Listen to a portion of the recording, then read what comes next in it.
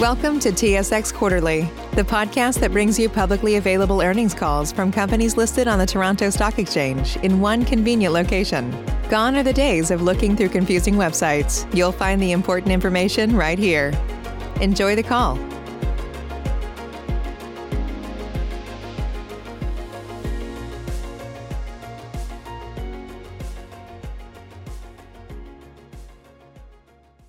Ladies and gentlemen, thank you for standing by, and welcome to the Intact Financial Corporation Q1 2020 Results Conference Call. At this time, all participants are in a listen-only mode. After the speaker's presentation, there will be a question-and-answer session. To ask a question during the session, you will need to press star 1 on your telephone. If you require any further assistance, please press star 0. Please be advised that today's conference is being recorded. I would now like to hand the conference over to your speaker today, Ken Anderson, Senior Vice President, Investor Relations and Corporate Development. Thank you. Please go ahead. Thank you, Cheryl. Good morning, everyone. I hope you're all safe and well. Thank you for joining the call today. A link to our live webcast and published information for this call is posted on our website at intactfc.com under the Investors tab. As usual, before we start, please refer to slide 2 for cautionary language regarding the use of forward-looking statements, which form part of this morning's remarks, and slide 3 for a note on the use of non-IFRS financial measures and important notes on adjustments, terms, and definitions used in this presentation. Our executives are joining virtually today from across the country. Firstly, in Toronto, we have our CEO, Charles Brindamour. With me here in Montreal are Louis Marcotte, CFO, Isabelle Girard, SVP of Personal Lines, and Patrick Barbeau, SVP of Claims. And from Calgary, we're joined by Darren Godfrey, SVP of Commercial Lines. We'll begin with prepared remarks, followed by the Q&A. With that, I'll turn the call to our CEO, Charles Brindamour. Thanks, Ken. Good morning, everyone, and thank you for joining us today. Since the last weeks of March, the world has changed dramatically. The coronavirus pandemic has inflicted immense pain and suffering on communities across the globe, and economic activity has slowed to levels not seen in our lifetime. And we're grateful for the dedication and commitment of healthcare workers and essential services. They've rallied to society's aid while people and communities have endured a lockdown never before seen. Across North America, society's discipline is paying off as we're thankfully witnessing a slowing of the spread of COVID-19. At Intact, our business is resilient, and our number one priority is ensuring we support society and our customers through this. Over the past 6 weeks, we've been helping impacted customers by providing payment flexibility and premium adjustments to recognize financial hardship and changing risk profile. Our measures are aimed at providing the highest amount of benefit to those who need it the most. So far into Q2, we've provided over $130 million of relief to approximately 390,000 customers, and we expect the total amount of relief will exceed $200 million by the end of the lockdown. Our business was built to support people, businesses, and society in both good times and bad times, and that's exactly what we're doing. Our ability to support our customers and brokers is the direct result of our people, of which over 99% of them are working effectively from home. Supporting them is our robust IT infrastructure, which is performing really well.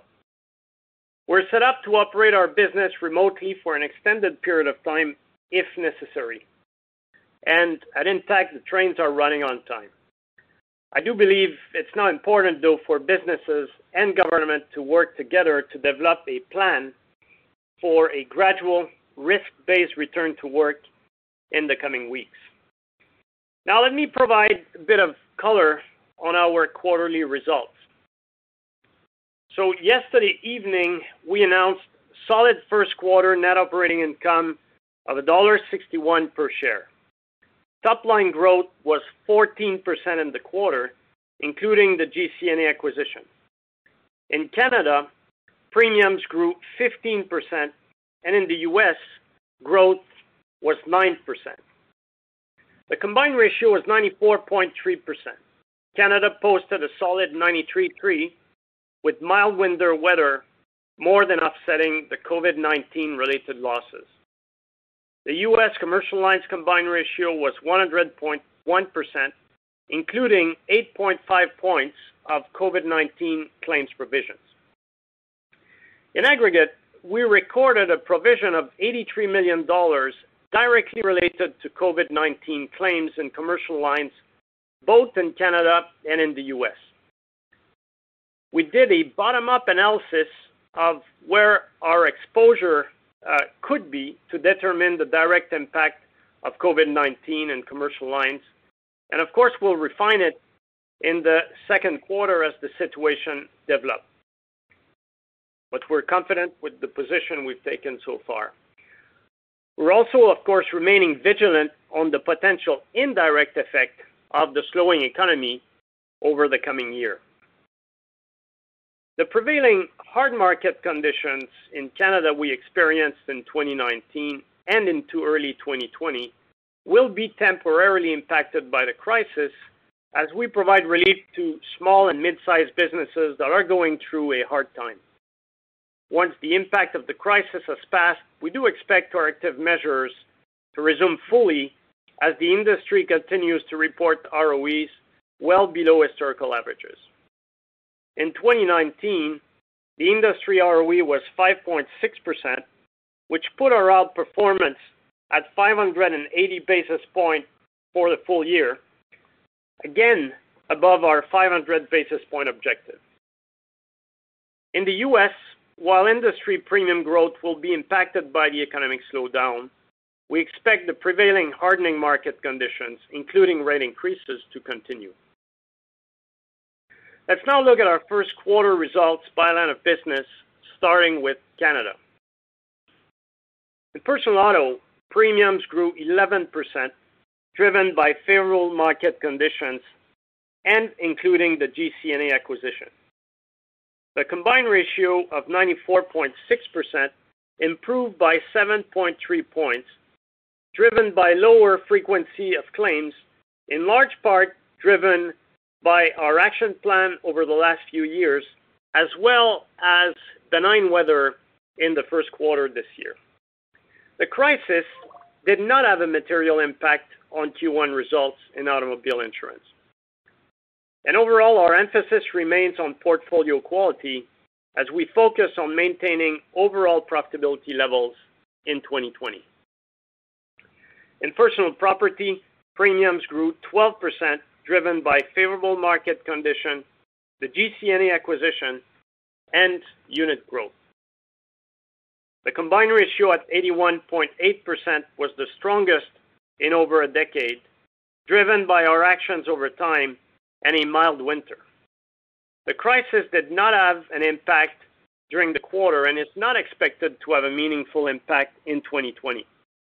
Personal property remains well positioned to operate sub-95 even with severe weather. In commercial lines, premium growth of 22% reflects the GCNA acquisition, as well as strong market conditions.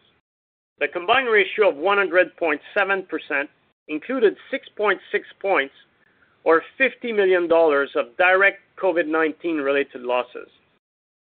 Overall, the underlying fundamentals in commercial are strong, and we're maintaining our focus on underwriting quality. This business is positioned for low 90s performance over time. Moving to our U.S. commercial segments, premiums grew 9%, including the GCNA acquisition. The combined ratio at 100.1% included 8.5 points of direct COVID-19 related loss provision. While the crisis may add some near-term volatility, the fundamentals of this segment are trending well towards our goal of sustainable low 90s performance.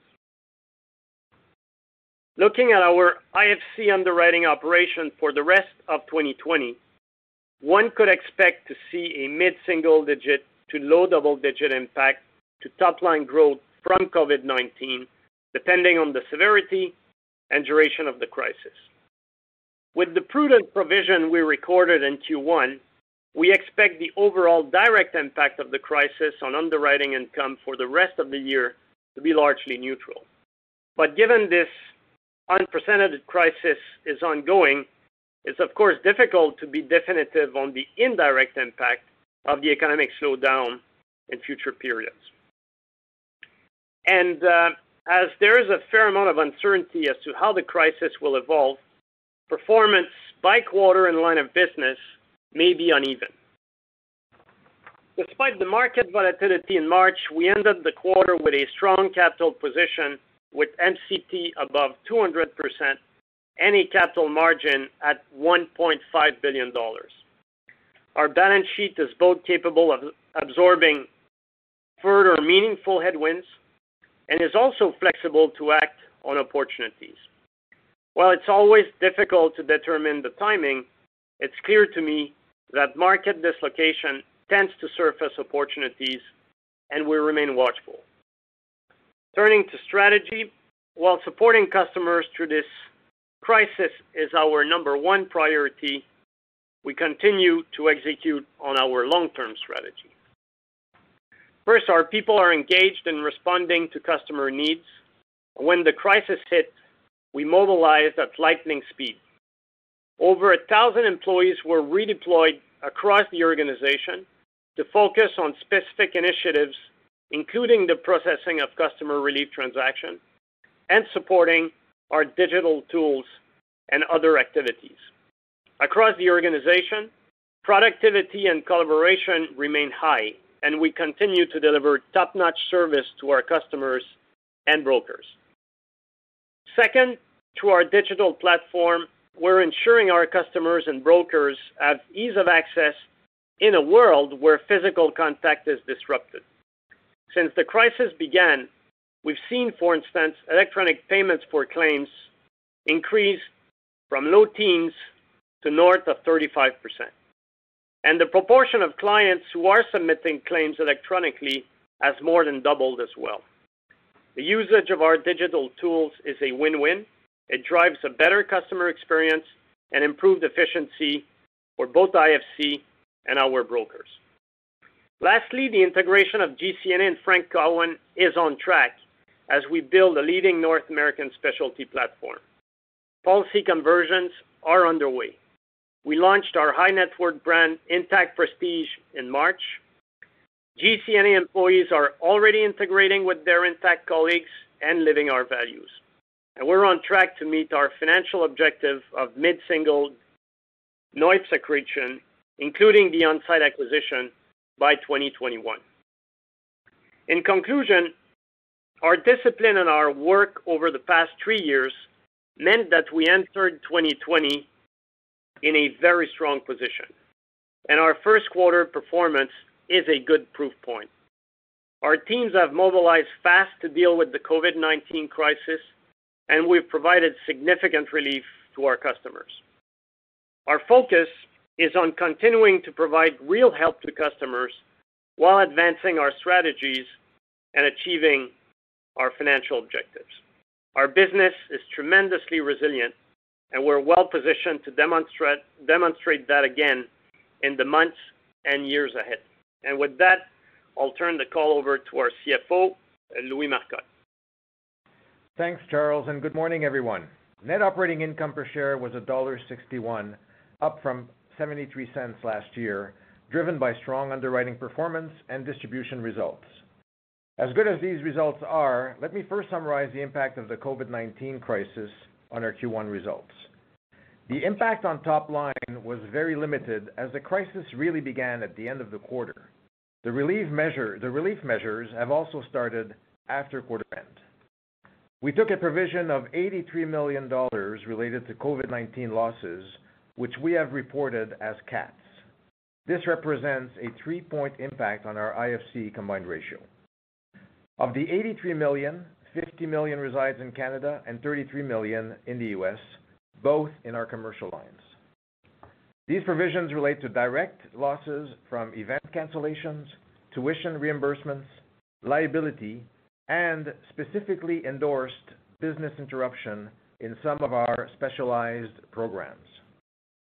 They represent our best estimate of ultimate losses based on a bottom-up assessment of where COVID-19 could trigger a liability, as few claims have been reported to date.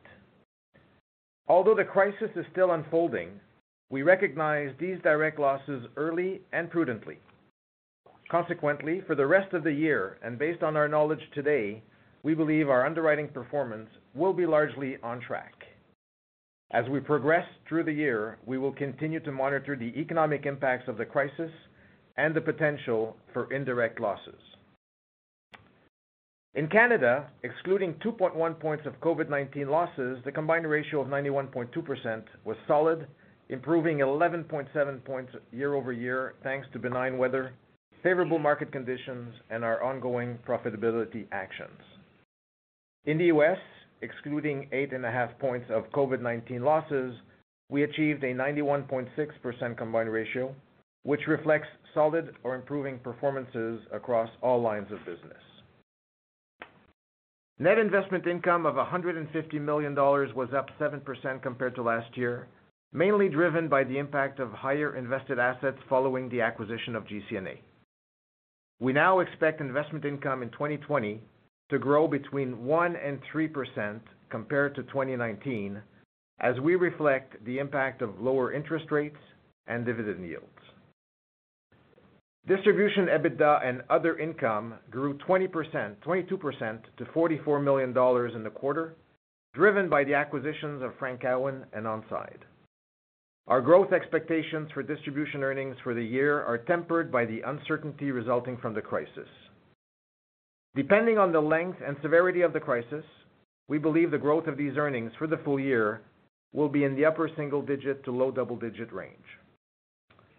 I am pleased to see how our business performed in the first quarter, delivering strong operating results despite absorbing the impacts of COVID-19.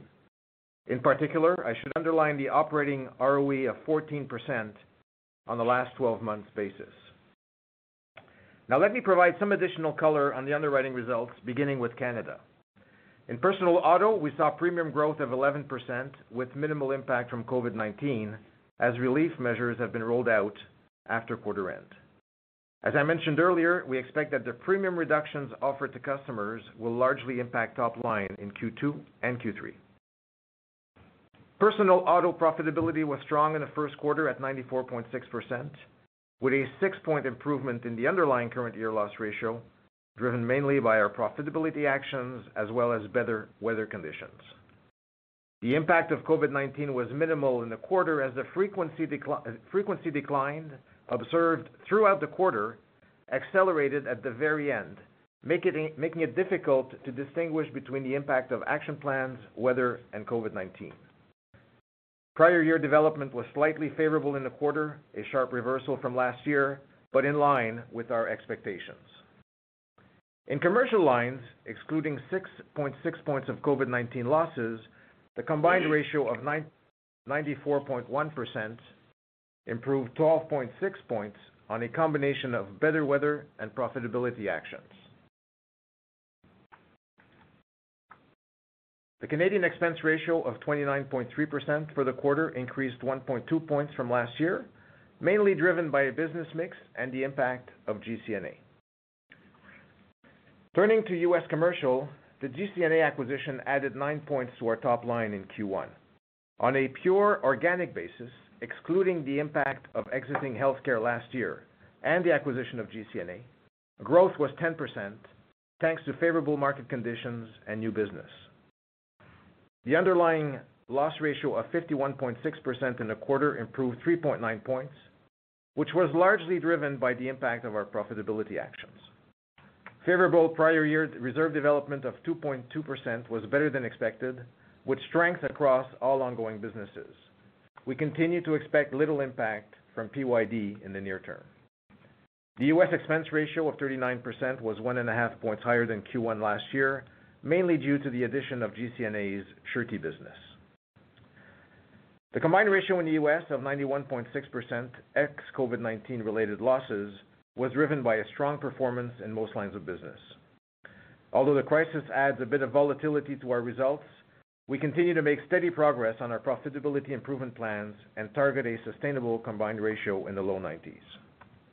Moving to our non-operating results, we recorded an impairment charge of $96 million on our common share portfolio, despite the short time period over which we could observe the price movements. The impairment does not impact book value per share, as the investments are marked to market, but it does affect the ROE. The effective income tax rate of 27.9% was above expectations and reflects a one-time retroactive change in U.S. tax legislation. Moving forward, we continue to expect our tax rate to be between 21 and 22%. Now a few words on our balance sheet. Our unrealized gains position, which stood at $360 million at the end of 2019, moved to an unrealized loss position of $554 million at the end of Q1, mainly from common and preferred equities. This was partially offset by an improvement in the funding ratio of our pension plans, driven by wider spreads, as well as the strengthening of the U.S. dollar. Overall, this led to our book value per share declining by 4% sequentially to $51.71, a good outcome in the circumstances. In the face of highly volatile markets, we acted quickly and prudently to strengthen our capital position, including the issuance of a $300 million medium-term note and unwinding some capital-intensive strategies, such as our market-neutral strategies. As a result of our actions, we ended the quarter in a strong financial position with $1.5 billion of total capital margin. In Canada, our MCT was 202%, and in the U.S., the RBC regulatory capital stood at an estimated 393%, both well above minimum required levels. We have $343 million of cash at the holding company, and over $600 million of our credit facility is undrawn. Our debt to total capital ratio was 24.1% at March 31st. However, we are confident we will return to our target of 20% over the next 18 to 24 months. With our resilient operations and strong capital position, we are in a good position to support our customers throughout this crisis. We are also in a strong position to pay our dividends, absorb future shocks from capital markets, and capture opportunities as they arise. Before concluding, let me update you on the unrealized loss position in Q2. I'm happy to report that the unrealized loss in AOCI has decreased by approximately $400 million on the back of strong equity markets. But keep in mind that spreads have tightened, and this will impact our pension plan funding and could offset some of these gains. In closing, with a talented team, robust operating platforms, and solid fundamentals, we're well positioned to deliver shareholder value during these unprecedented times. With that, I'll give the call back to Ken. Thank you, Louis. In order to give everyone a chance to participate in the Q&A, we would ask that you kindly limit yourselves to 2 questions per person. Of course, if there's time at the end, you can certainly re-queue for follow-ups. So, Cheryl, we're now ready to take questions. Certainly. To ask a question, please press star 1 on your telephone keypad. The first question is from Jeff Kwan of RBC Capital Markets. Please go ahead. Your line is open. Hi, good morning. When I think about, how you run each of your business lines and you try to target certain profit levels, but arguably these aren't normal times, and you've got personal auto that could benefit from lower frequency, and commercial where maybe there's potentially higher claims exposure. So when you talk about the premium relief efforts that you guys are doing, are you still talking about kind of a silo approach to profitability, or given the circumstances we are in, is it maybe taking a little bit more from a consolidated approach, albeit on a temporary basis, when making those decisions on how to allocate the premium relief for your customers? Jeff, that's a really good question, and I would say that we entered 2020 in a position of strength, and that's why we were able to put those measures in place very quickly. And just to recap, there is financing relief here that is provided across the board, and then you have premium relief that is provided based on change in risk profile, change in behavior, and where real need exists. We've tempered some of the increases, again, in the areas where businesses are most impacted by shutdown. But, Jeff, this program is very much risk-based, it's flexible, and it's based on individual people's circumstances. And our approach to running the business is to look at each line as they stand and do the right thing for our customers within those lines of business, taking into account the performance of that line. So I would say, in aggregate, subsidization between line of business is not something that is part of how we're thinking here about this relief effort. It is really based on need, based on risk profile, and based on what we can do as an organization. And sitting here today, I'm quite pleased that we've helped 390,000 Canadian, and we're probably past 400,000 as we speak, because there's a fair bit of volume, and we feel that this is the right thing to do in this environment. But there's no subsidies between lines of business that are explicit or even implicit. Okay, thanks. And just my other question was, out of the U.S., we've seen on the auto side some data points from Progressive and Geico on whether or not it's claims ratio or frequency since COVID-19 started. Can you quantify what the impact so far has been in Q2 to whether or not it's a claims ratio or even if it's just frequency severity for the personal and commercial auto book? Jeff, at high level,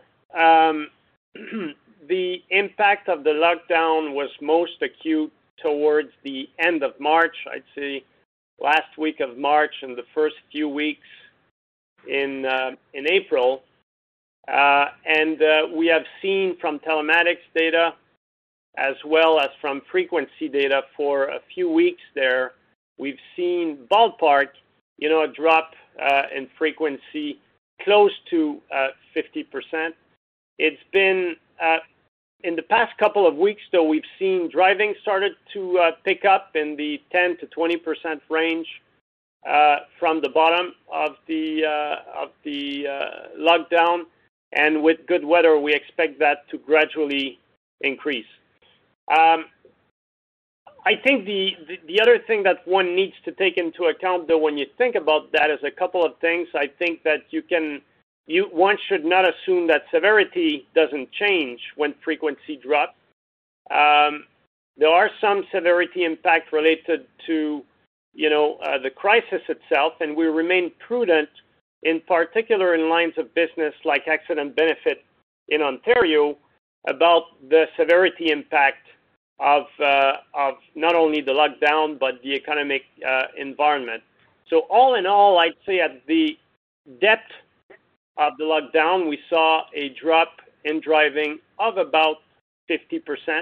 We've seen that we've seen the driving increase in the past 2 weeks in a, I would say, meaningful way. It's really not back to normal, no doubt about that. And then we're keeping an eye on severity in that process. So that's kind of my take on it.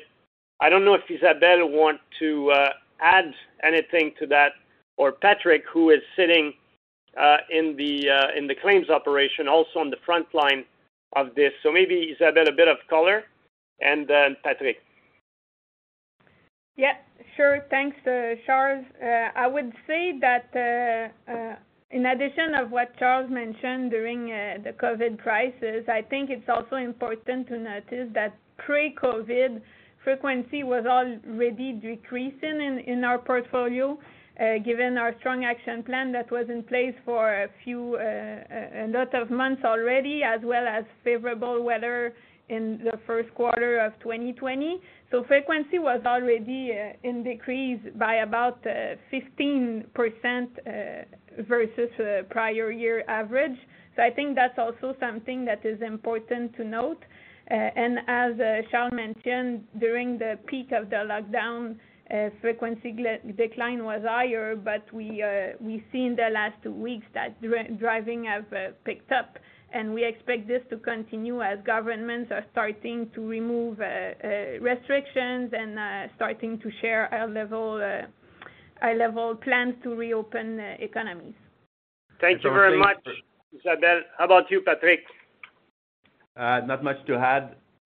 From a claims perspective, there's no real lag between the amounts of driving that we measure from UBI and the intake that we see in the claims operation. So I would say that the increase in driving from the past 2 weeks, or the 50% or so that we've seen for a few weeks at the peak, mirrors very much the intake we've seen in claims. So there's no real lag between the two. Okay, Yeah, great. thanks, Patrick. And I think, Jeff, we have been working hard to push our telematics program in the past 3 years. It is close to 40% of new business. This gives us tremendous insight in driving, but it also means that embedded in the product and embedded in a portion of the portfolio, the amount of driving that people do is actually in part reflected with how we price, in particular with telematic. And I would add that on top of the relief measures that have taken place. Thanks, Jeff. Okay, great. Thank you. Your next question is from Michael Phillips of Morgan Stanley. Please go ahead. Your line is open. Yeah, hey, thanks. Good morning, everybody. I think Louis mentioned part of the 83 for COVID. I think you said, Louis, specific endorsements for BI. And if I heard you correctly, I hope that's what you said. And so I guess, does that mean that excluding those specific endorsements that you probably wouldn't have had any exposure to business interruption? And I guess, if so, does that mean then that, I guess I'm trying to get you to maybe quantify any kind of exclusions you might have in your policies. There's clearly a lot of talk about that down here in the U.S., about specific endorsements and versus exclusions for viruses. And so I just don't know the percent of maybe your policies that have these exclusions and how that might differ for your Canadian business versus the OneBeacon business. Yeah, so thanks, Mike. Key question indeed. I would say 99.5% of our policies would not provide coverage for pandemic. And I'll let Darren maybe give a bit of perspective on the 83 million per se, which is not really driven by business interruption. It is one of the elements that make up the 83 million. And maybe, Darren, you want to provide a perspective on business interruption, in particular in the U.S. portfolio, to Mike's question. Sure, absolutely. Thanks, Charles. So, Mike, as we mentioned, consistent with our past practices of reserving major events quickly, and clearly this is a rather major event, we took a very prudent approach to recognizing at the end of Q1 the ultimate view of our direct COVID losses. As you mentioned, obviously our best estimate at this point is $83 million. Should point out, though, that this has really not been, that estimate has not been driven by claims activity to date. We've only seen less than $10 million of incurred activity. But we undertook a very extensive bottom-up, file-by-file exercise to get a really good understanding of where exposure is understood to exist. So when we look at the $83 million, $50 million relates to Canada, $33 million relates to the U.S., and I'll get into the BI component here in a moment.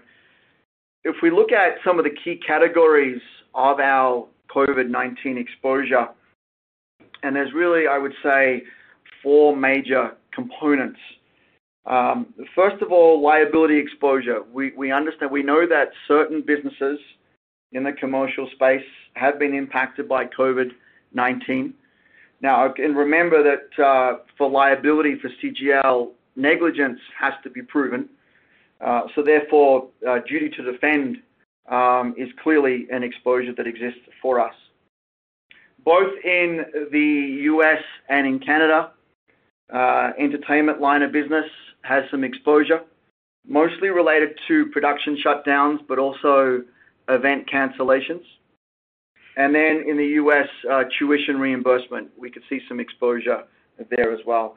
And then lastly, as you referenced, we do have some specialized programs where pandemic-related business interruption coverage is extended, but as Charles indicated, that's less than half a point in our portfolio. If I look at our U.S. portfolio, and obviously business interruption comes with the property form, property coverage. And when we look at our various different lines of business in the U.S., roughly 15% of our U.S. portfolio actually has property forms, of which a good 2/3 of that is actually excess property. So when we back out the excess property, we're really looking at less than 5% of our portfolio has property, which ultimately then has an extension of business interruption. If I compare that to Canada, which is obviously more Main Street, roughly 40% of the portfolio has property coverage with a corresponding business interruption coverage as well. So when we look at our coverage forms, the coverage that we have in the U.S. is very consistent with industry practice and industry language, which is surrounding the requirement of physical damage by an insured peril to trigger business interruption, together with a virus exclusion, which was introduced well over a decade ago, and as I say, consistent with U.S. practices. On the Canadian side, our coverage, we're very, very comfortable with our language. It's very clear, and the courts really have determined that loss of use absent physical damage does not trigger business interruption coverage.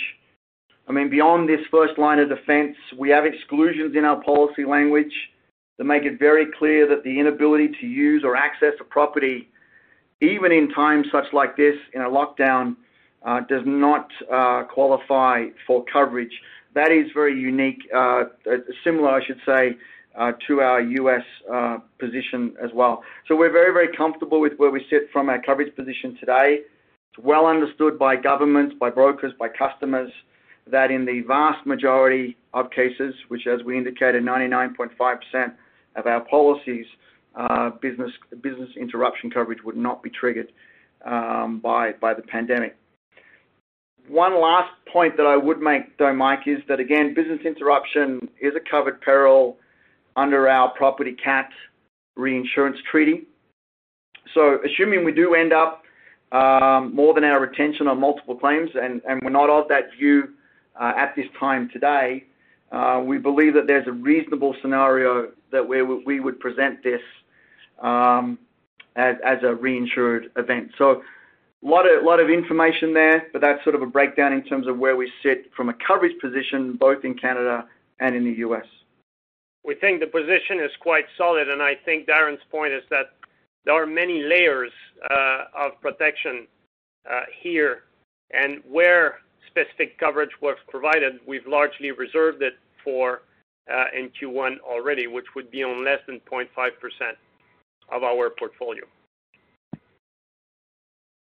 Okay, no, great. Thank you, guys. That's great detail. I appreciate it. That's the only question I had for now. Thank you. Thank you. Your next question is from Meny Grauman of Cormark Securities. Please go ahead. Your line is open. Hi, good morning. Just wondering if there's any political pressure to increase premium support or make it broader to all policyholders on the personal auto side of the business, and then just more broadly, if you could just talk about the regulatory landscape because of COVID, coming out of COVID, and how you see that. Is there any changes you see on the horizon because of this pandemic? So I'm talking with regulators and elected officials on a weekly or bi-weekly basis across the board to share with them, what we're seeing in the field.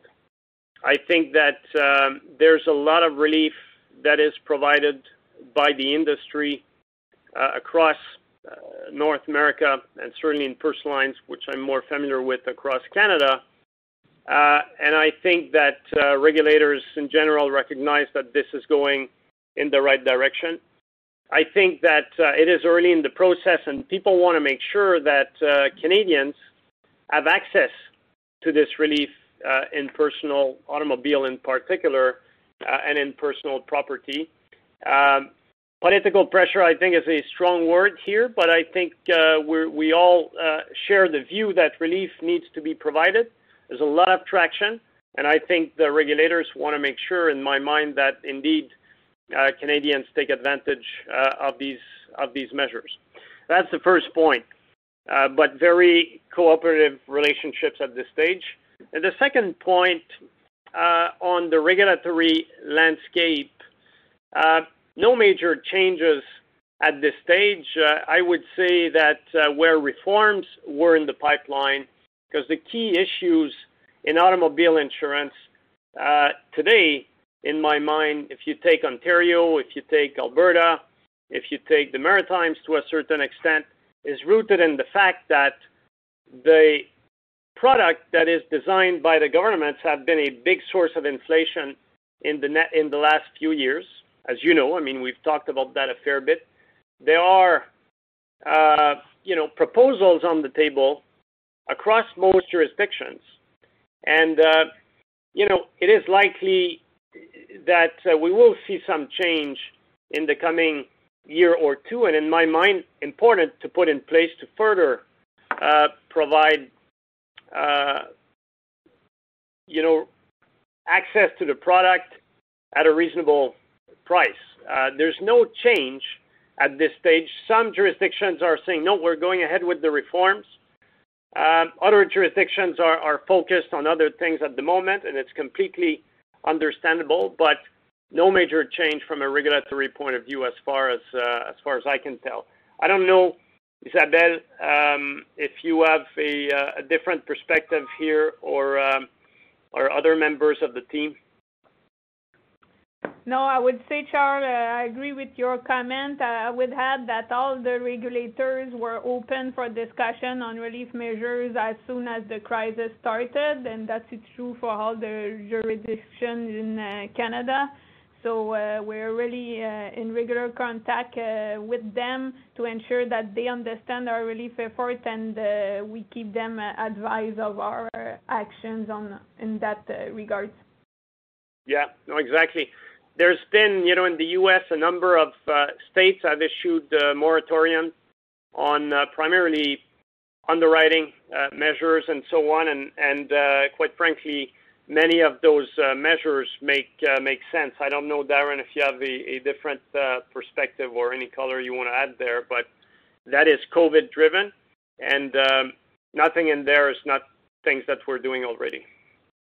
No, I would agree, Charles. I think we've seen a number of moratoriums in different states in the U.S., very much consistent with processes and practices that we had in place in the U.S. I think the only other thing I would add from a U.S. standpoint is this notion of prospective pandemic coverage. There's further discussions around that at the federal level to look to create federally funded programs to provide prospective pandemic coverage, similar to other programs that have been established in the past. Obviously, industry bodies are very much in communication with the federal government, working through that. So that's probably just another nuance that I would add from a U.S. standpoint. Thank you, Darren. Just in terms of a follow-up on that, I guess the question is, to what extent do you see the risk of, you're clear that the market should continue to harden after maybe a brief pause, but could you be in some situation where, because of a deep recession, because of political will, it's just not, there's the political side of it will not allow for that on the personal auto side in particular? Well, I think that you're saying on the personal auto side in particular, I think the answer in my mind is the reforms I've just talked about. I think that the industry has suggested over the past few years across the land very specific concrete measures that would bring relief in the system. And I think the answer now and the answer coming out of this is to put those reform measures in place as the best possible way to reflect, the environment in which we operate. So I think the better answer here, in my mind, is reforms. And keep in mind, automobile insurance is regulated today, and the pricing process in automobile insurance is a back and forth, and I think that that will keep happening in the coming period. I think if people push in ways that become uneconomical to write automobile insurance, you'll see a severe capacity shortage in the marketplace, and I think nobody wins in that environment. And keep in mind, automobile insurance coming in this crisis, maybe not as much for Intact, but for the industry in aggregate, the industry was operating automobile insurance with a combined ratio above 100%. In 2019, the industry's combined ratio, was probably in the 103-104% range in automobile insurance.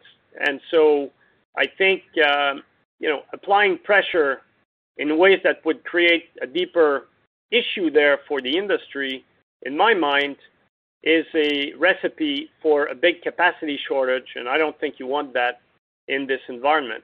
That's why we encourage cooperation on relief, and we encourage people to think about the reforms coming out of this. Thank you. Your next question is from John Aiken of Barclays. Please go ahead. Your line is open. Good morning, Charles. In terms of the current environment, I know that there's a little bit of unwillingness to try to look out in terms of what the environment means. But, does this change your outlook for M&A in terms of whether or not there's going to be greater dislocation from the rest of the participants in the industry? Yeah, I think that, John, you know us well. We've had this thesis of consolidation for many years. We have said, that we felt that in the midterm we'd see a good 15 to 20 points of consolidation. And I think this environment is a meaningful source of dislocation in my mind, not only here, but abroad and globally. And I think that this only exacerbates or solidify our thesis when it comes to consolidation.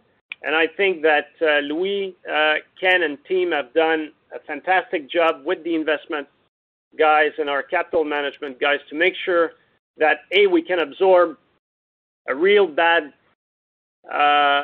crisis, but also, be able to be on the offensive at the same time. And that's really how I feel we're positioned now.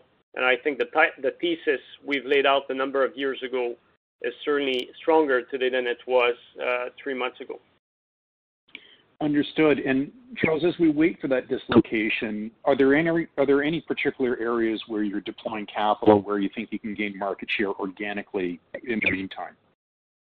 Yeah. So I think that, and by the way, John, I just want to point out that as we wait for consolidation, we closed our last transaction 5 months ago. And so as we wait, we're deeply in integration process at this stage. And I want to point out this integration is going quite well. Actually, we're quite pleased with where we are, even though the environment has changed. Capital priorities, John, clearly we've laid out the roadmap in the fall about the next decade of Intact. And one of the things we said is priority number one is capital deployment to strengthen our position here in Canada. And that's true in manufacturing, and it's true in distribution. Priority number two, and it's becoming increasingly relevant, is to solidify our position as one of the leading and best specialty lines writer in North America. We're now hitting $3 billion of revenue. The underlying performance of that business is low 90s, and I feel really good that after all the heavy lifting that Mike Miller and team have done in the past 3 years, that we are very much in that zone and in an outperformance zone. And I think that we're quite open and interested to deploy capital in the U.S., provided, good options present themselves to us. And our view has not really changed from that point of view. Great. Thanks, Charles. I appreciate the color. All right. Your next question is from Jaeme Gloyn of National Bank Financial. Please go ahead. Your line is open. Yes, thanks. Good morning. First question is related to the bottom-up assessment of direct losses where COVID could create some claims. Appreciate the color around that. One thought is, how far did you look out in terms of developing that bottom-up assessment? Was this related to events and production shutdown for the next 3 months, or is it something further out beyond 2020, for example?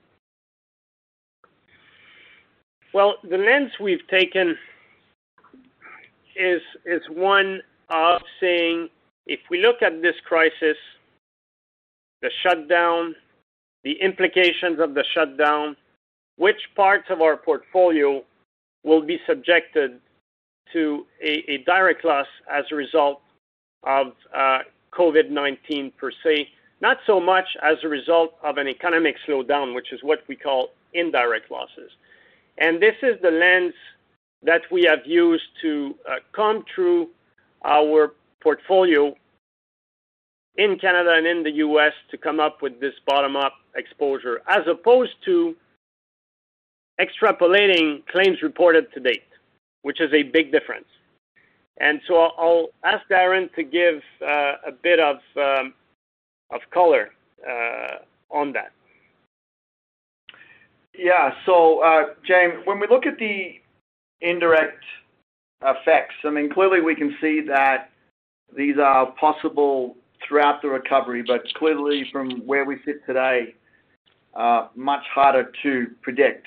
Now, while we've seen economic contraction before, our business has proven to be quite resilient in past economic downturns. So when we look at potential contraction of the recovery and we look at it by line of business, I would say in personal lines, first of all, we may see some limited severity pressure, and that's mostly around social distancing requirements, virus prevention measures in the claims fulfillment process, but we don't see this as being material, but it's one that we continue to watch.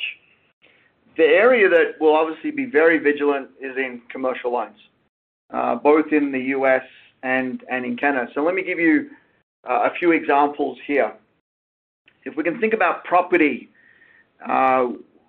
potentially we'll see an increase in vacant properties, and with that comes the potential for moral hazard.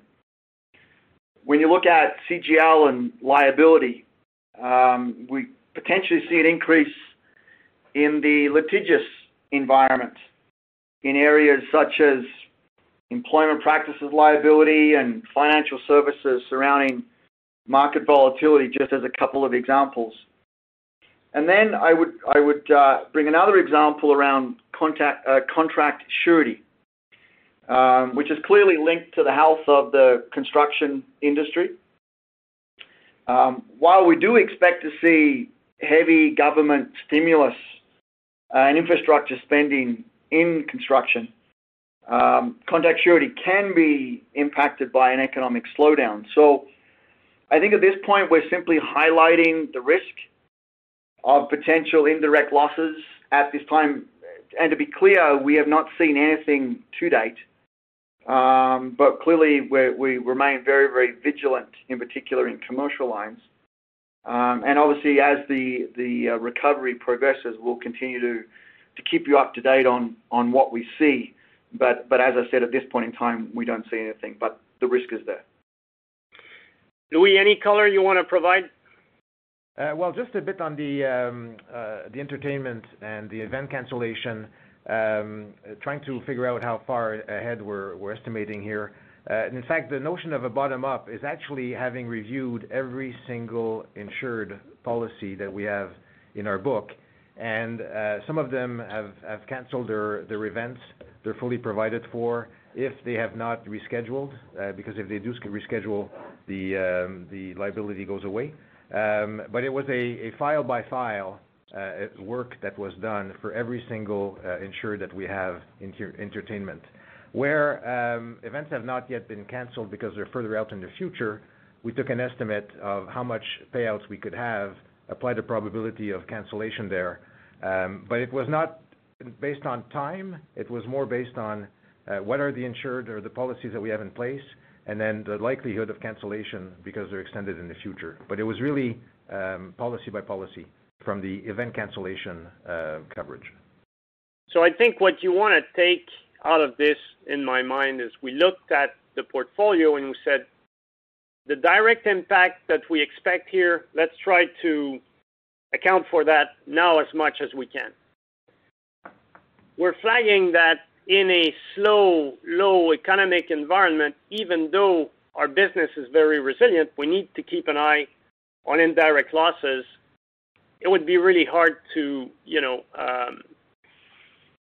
can't reserve for that. You just need to keep an eye on it as the situation evolves, and we wanted to be very transparent with you guys that these are the sort of things we'll keep an eye on as this crisis evolves.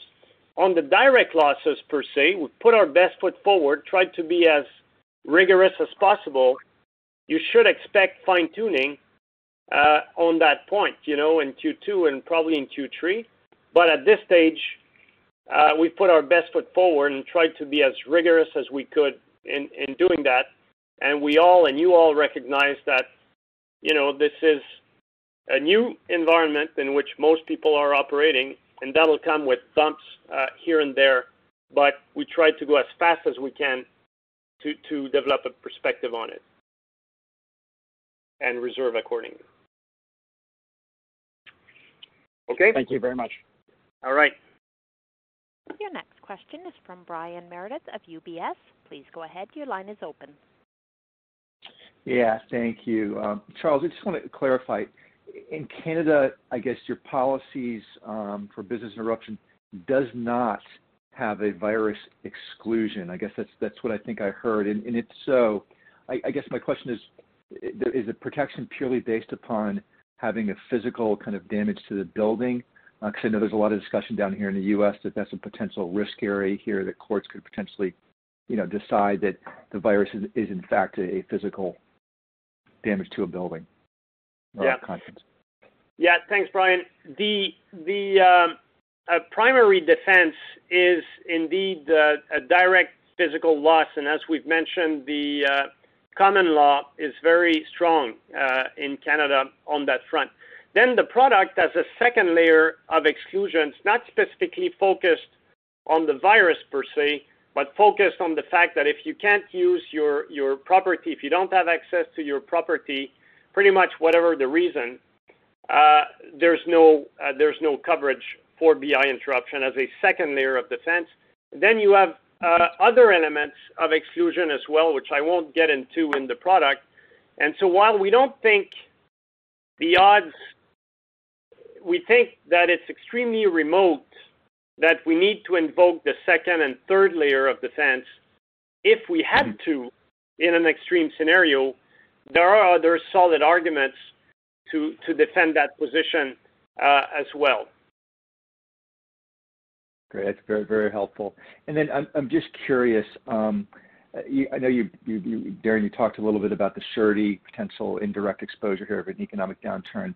Do you have any kind of numbers or anything you can give us with respect to the guaranteed book and how that performed during the financial crisis, the surety business? Yeah, Darren, do you want to take this one? Yeah, sure. Hi, Brian. When we look at our surety business in North America, roughly $500 million is the portfolio. in Canada, US. Obviously, the contract surety piece is the portion of the portfolio that is the most sensitive, as you well know, and that's just under $300 million. That particular portfolio. That portfolio today is in a very strong position, and it was very well positioned going into the crisis. So we could see some pressure both in the near term and over the period of economic contraction, both in terms of costs, but also in terms of the economic slowdown. Now, the flip side, obviously, we do expect to see strong government stimulus and infrastructure to support the construction industry. But your reference back to 08, 09 is a really good one. And if we look back over that period of time, where we would say that there was less government support at the time provided to the construction industry, and if we look at industry results during that time, combined ratios sort of pushed into the mid-90s. So again, strong underlying performance. Yes, felt some pressure in 08, 09, but I would say still within manageable levels. Obviously, in addition to that, we do have reinsurance protection in place on the surety book to provide protection on larger losses. That's another layer of protection that we have. So I think when I look in the longer-term horizon, surety portfolio is shown to be very resilient in economic cycles. And if things get worse, we have reinsurance protection in place. So from where we sit today, we don't see this as a key issue for IFC during this crisis. Terrific. But certainly something, Brian, something we're watching, of course, with great intensity, and we'll give you guys an update at upcoming quarters as the economy changes. But, the thing to keep in mind with construction is that before the crisis, this sector was red hot. And so it was a lot of demand, and we think government response will compensate to a certain extent the pressure that might come from the economic slowdown. But clearly an area to keep an eye on. Great. Thank you. Your next question is from Tom MacKinnon of BMO Capital Markets. Please go ahead. Your line is open. Yeah, thanks. First, a question on tax, probably for Louis, and then a question on premium volumes, maybe for Charles. With respect to tax, the operating tax rate was 22.6, and I think it included an expense of $9 million, or about 3 points, related to some U.S. tax legislative changes. Is that considered to be a one-timer? So if we take that out, we would have had an operating tax rate of 19.6. Is that correct? And is that what should we be thinking about operating taxes going forward, given this? And then we'll get into the premium volume question. So on the tax front, you're right. For us, it's a one-time event. So it's a retroactive change to some legislation where the U.S. government has made their views more precise, and we had to adjust for that. It's roughly $9 million overall. It was affecting operating and non-operating the tax rates. Roughly 3 points, as you said, in the operating tax. I would say here our expectation, generally speaking, is to be somewhere between 20 and 22 on the tax rate. It fluctuates on a quarterly basis, as you know, depending on the nature of the results, how they're combined. But our view here, that doesn't change it. This is a one-time item, and we would adjust for it and continue estimating between 20 and 22. Okay, that's great. And then second, with respect to premium volumes, there's $130 million, I think, of premium relief measures kind of in place, and they're going to expire at the end of June. So maybe the first question on that has what's your thinking behind the $200 million or more, and how much longer? How did you come to that, and how much longer do you have that extending to? And then in addition, as a follow-up on that, in addition to the premium relief measures, what other headwinds do you see that would impact premium volumes going forward? Yeah, Tom, this is a question that is multifaceted. So we have provided over $130 million so far, to close to 400,000 people and businesses. When we say June 30th, what we're saying is that, given where we are, given our assessment of the situation, we will grant relief until June 30th, and then we'll reassess depending on where the world is. And that relief will impact not the performance until June 30th, it will impact probably Q2 and Q3, quite frankly, because if you come to us and you need help in late May or early June, we'll give you help and probably give you 3 months worth of help as we do that. So the $200 million that's been put out there, is an assessment today of how much premium relief will be provided. And on top of that, there's a bit of financing relief as well. And we think that the bulk of that will impact the direct written premium in Q2 and then in Q3 to a certain extent, and will be earned shortly thereafter. Our program is risk-based. It's flexible. It depends on how many customers come to us, and so far it's been very, very successful. I think we've put our best foot forward, and I think as the weeks advance, Tom, we'll look at the environment, we'll look at people's behavior, and we'll decide if we take a different stance in the marketplace. But we're not there at this stage. We're clearly leading on this relief process, and we'll reassess in the coming weeks. But I would say you ought to think about that in terms of impacting Q2 and Q3 direct written premium. And I would say 3/4 of which you should think about in personal lines and 1/4 of which in commercial lines. That's the first point I would make. Headwinds from a top line point of view, I would say, you ought to think about a couple of things beyond relief. One is the impact that the slowing economy will have on the units. And I would say that the impact that it will have on the units or the number of customers is expected to be felt to a greater extent in commercial lines. So on one hand, you've got more relief in relative terms in personal lines. On the other hand, I think you have more pressure from a unit growth point of view in commercial lines.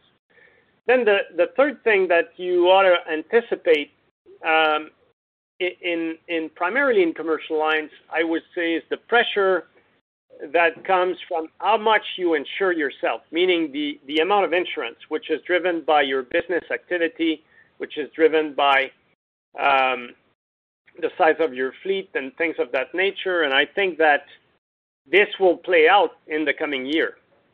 We're not sure exactly what that will be, but we know it is a pressure point. So when I came out in April and I said we expect that the impact on the top line will be between low single digit to low double digit, this really anticipated those three components. We're sitting here today, and in a moderate scenario, which we think is the scenario we're in, we think that the hit to the top line will likely be mid-single digit, maybe a bit above mid-single digit, but at that point in the range. And if I can help you think through that, our perspective is that it's likely to be mid-single digit across personal lines and commercial lines. In personal lines, it'll be more driven by relief, the hit, that is. In commercial lines, it's likely to be more driven by units. This is an informed judgment. We've done a fair bit of modeling under a number of scenarios, but that would be the best way for me to help you think through what that means in practice from a top-line point of view. Great. That's very helpful. Thank you. Okay. Your next question is from Paul Holden of CIBC. Please go ahead. Your line is open. Hi, thank you. Good afternoon. So the question I was actually going to ask was sort of on the continuity of your Canadian P&C business, but Charles, I think you pretty much just answered it. Maybe you can give us a little bit more specifics in terms of, as we think about that premium relief, how much is being provided between personal and commercial, and then sort of any details you can provide on premium collection from commercial customers. Yeah. So it's about 3/4 personal lines, 1/4 commercial lines.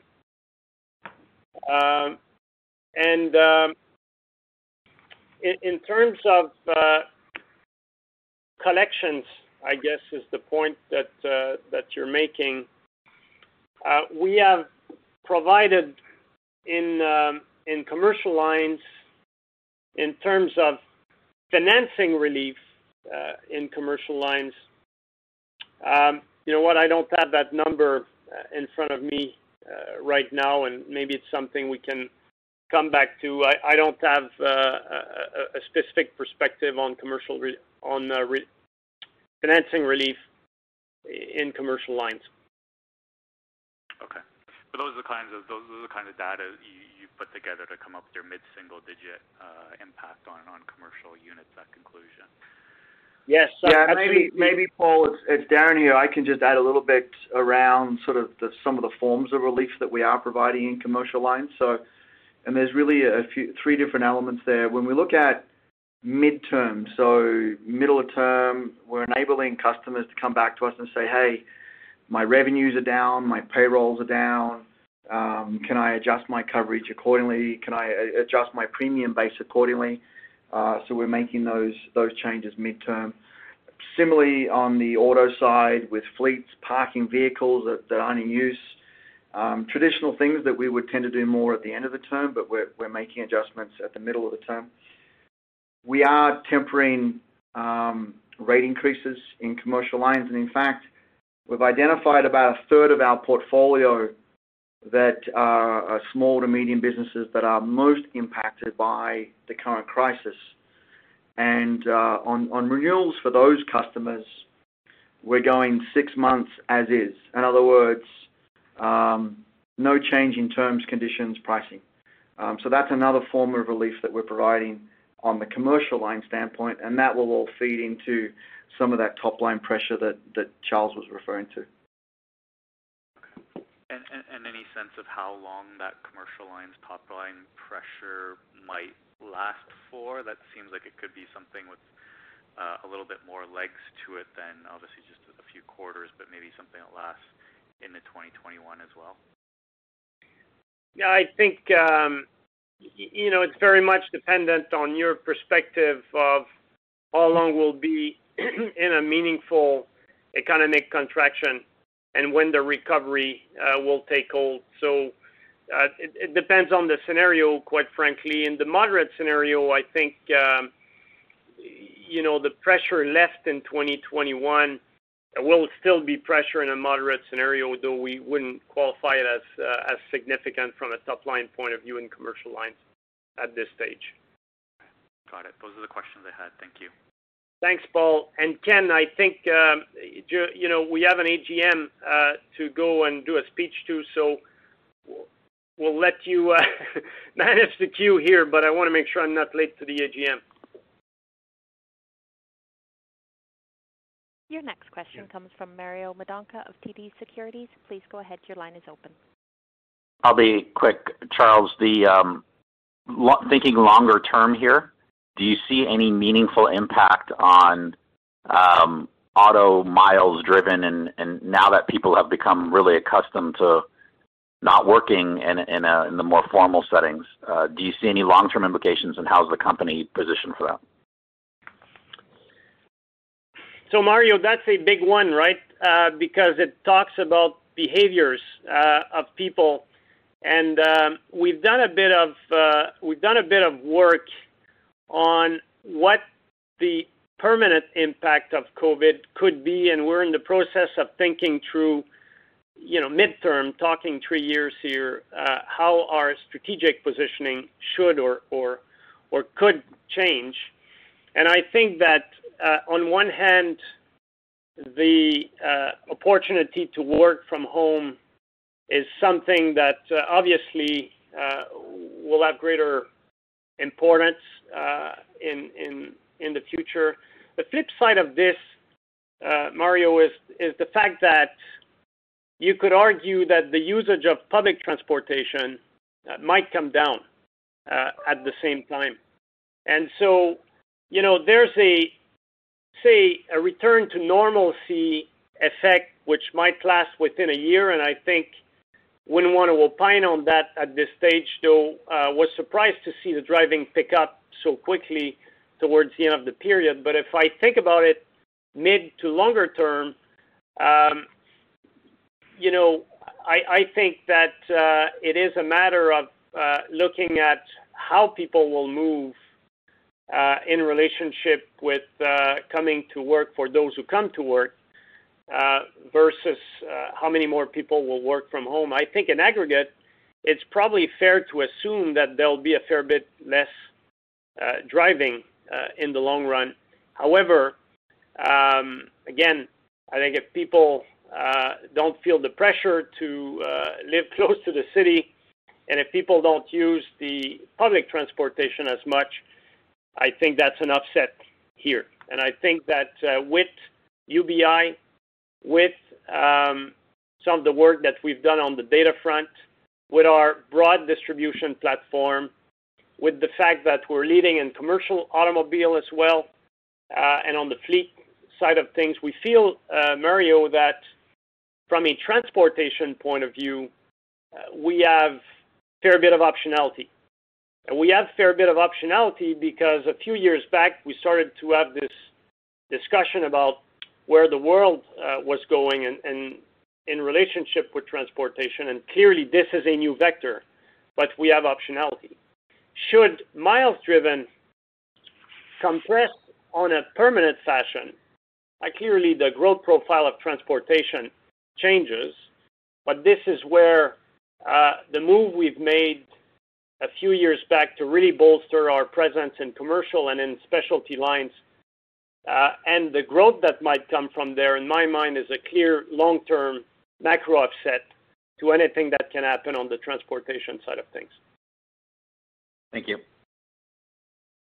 Thanks, Mario. We have completed the allotted time for questions. I will now turn the call over to Ken Anderson for closing remarks. Thank you, and thanks everyone for joining us today. Following the call, a telephone replay will be available for 1 week, and the webcast will be archived on our website for 1 year. A transcript will also be available on our website in the Financial Reports and Filings archive. Also, we will be hosting our first virtual annual and special meeting of shareholders shortly after this call at 12:30 p.m. today, and you can join that meeting via live webcast from our website. Lastly, our second quarter 2020 results are scheduled to be released after the market close on Tuesday, July 28th. Thank you again, and this concludes the call for today. This concludes today's conference call. Thank you for your participation. You may now disconnect.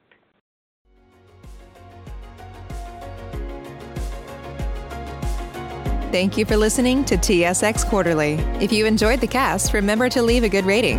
And remember, for any additional inquiries, please consult the company's investor relations section on their website. See you next time.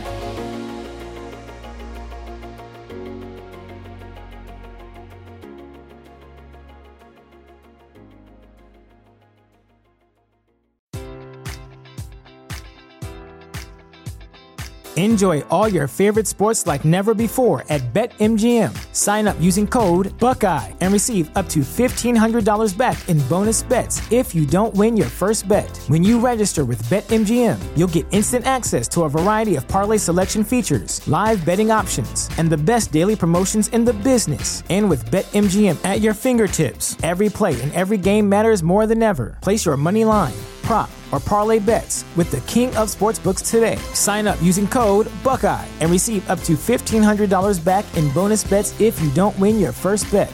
BetMGM and GameSense remind you to play responsibly. 21 plus and present in Ohio, subject to eligibility requirements. Rewards are non-withdrawable bonus bets that expire in 7 days. Gambling problem? Call 1-800-GAMBLER in partnership with MGM Northfield Park.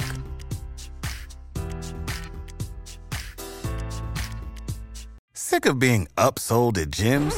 My guy, you're currently a base member? For $90 more, I can upgrade you to our Shred membership. For $130 more, you'll be a Swole member. And for just $300 more, you'll reach Sweat Platinum. At Planet Fitness, you'll get energy without the upsell. Never pushy, always free fitness training and equipment for every workout. It's fitness that fits your budget. Join Planet Fitness for just $1 down and $10 a month. Cancel anytime. Deal ends Friday, May 10th. See Home Club for details.